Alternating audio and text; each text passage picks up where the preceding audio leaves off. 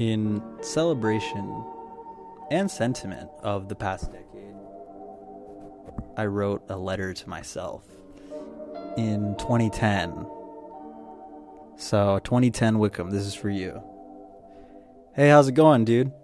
Congrats on turning 13. You're finally a teenager. You probably think you know it all right now, but I assure you, you don't. And that's not a bad thing either. In fact, you'll learn that things aren't as simple as bad and good, or black or white. That life and humans are very complex creatures, and you yourself are one of them. You're also just starting high school.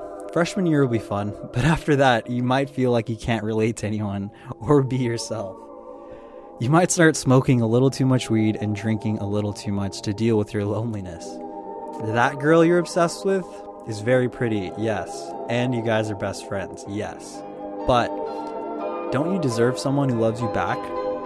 Yes, you do. College will be amazing.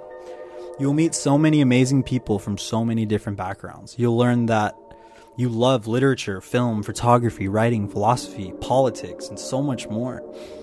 You'll get your first girlfriend and then break up, and then your second girlfriend shortly after. But this time, you'll fall in love for the first time, and she'll love you back. And then you guys will break up too. You'll get your dream job doing what you love. You'll travel the country and world for work before you're old enough to even drink a beer. You'll finally move out to a great city you like. You'll start dressing well and taking care of yourself, and girls will finally give you attention. But that's not what will make you happy. It's affection and intimacy that will make you happy, but you'll learn that in time.